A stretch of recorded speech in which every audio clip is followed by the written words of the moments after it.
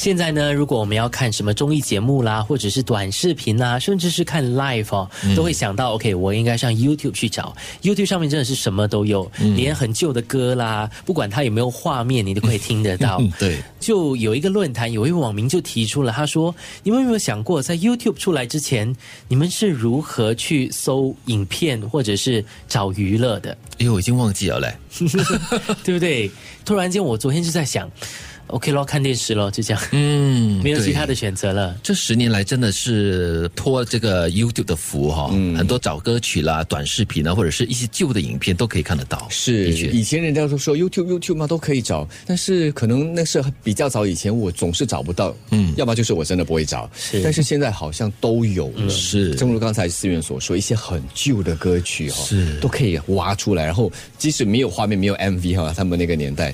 它就会打字幕咯，真的是不禁让我们想起，就是在 YouTube 之前我们到底是看什么频道啊？我就想到了有一段期间呢，是0506年那个时候，绝对 Superstar 俊阳他们在比赛的那段期间，我有尝试去搜一些视频，都是要去 blog 上面，然后之后他 blog 当中有一些可能视频在那边，那我只要用另外一个 website 把它拉下来，像是一些词汇给大家做文了，叫做 Real Player， 记不记得有这种词汇？然后还有 Windows Media Player， 听过都是用这些软件。10几年前的事10几年前我们都还没有办法，就是很随心所欲的就可以看到我们想要看的视频或是音频。我可以问一个问题吗？请问10几年前0506那时候有谷歌了吗？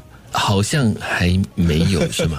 我忘记了。我也忘记了，应该已经开始了。我在上 JC 的时候，好像一些作业是可以在谷歌上面找答案的。对，可是没有那么普遍使用。对，就是那个谷歌它的那个搜索引擎功能不像今天那么的强，是什么东西都可以找得到。对，现在整个的生活形态都跟10几年前很不同了。现在对，所以说这些年来才什么都要问谷歌啊，问狗哥啊，问什么歌的。对，就是有问题的话就上谷歌。是，现在还有多了一个就是选择就是 TikTok 咯。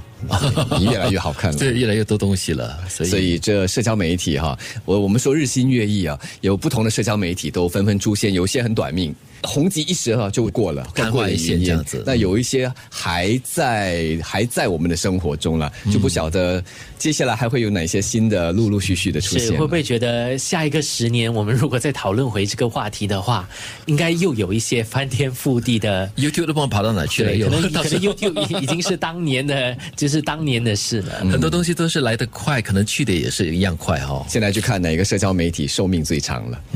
刚才安娜进来就说，前阵子不是很红的那个，那现在对，这就是我们所说的昙花一现的那种感觉。我都还没有完全注意到，它就已经是我都还来不及进去，都对，我也是，还没有 install 它就不见了。我们太慢了，我下载了，我已经下载了。我跟德明的问题是有点慢了，我很慢了，不是很有点的。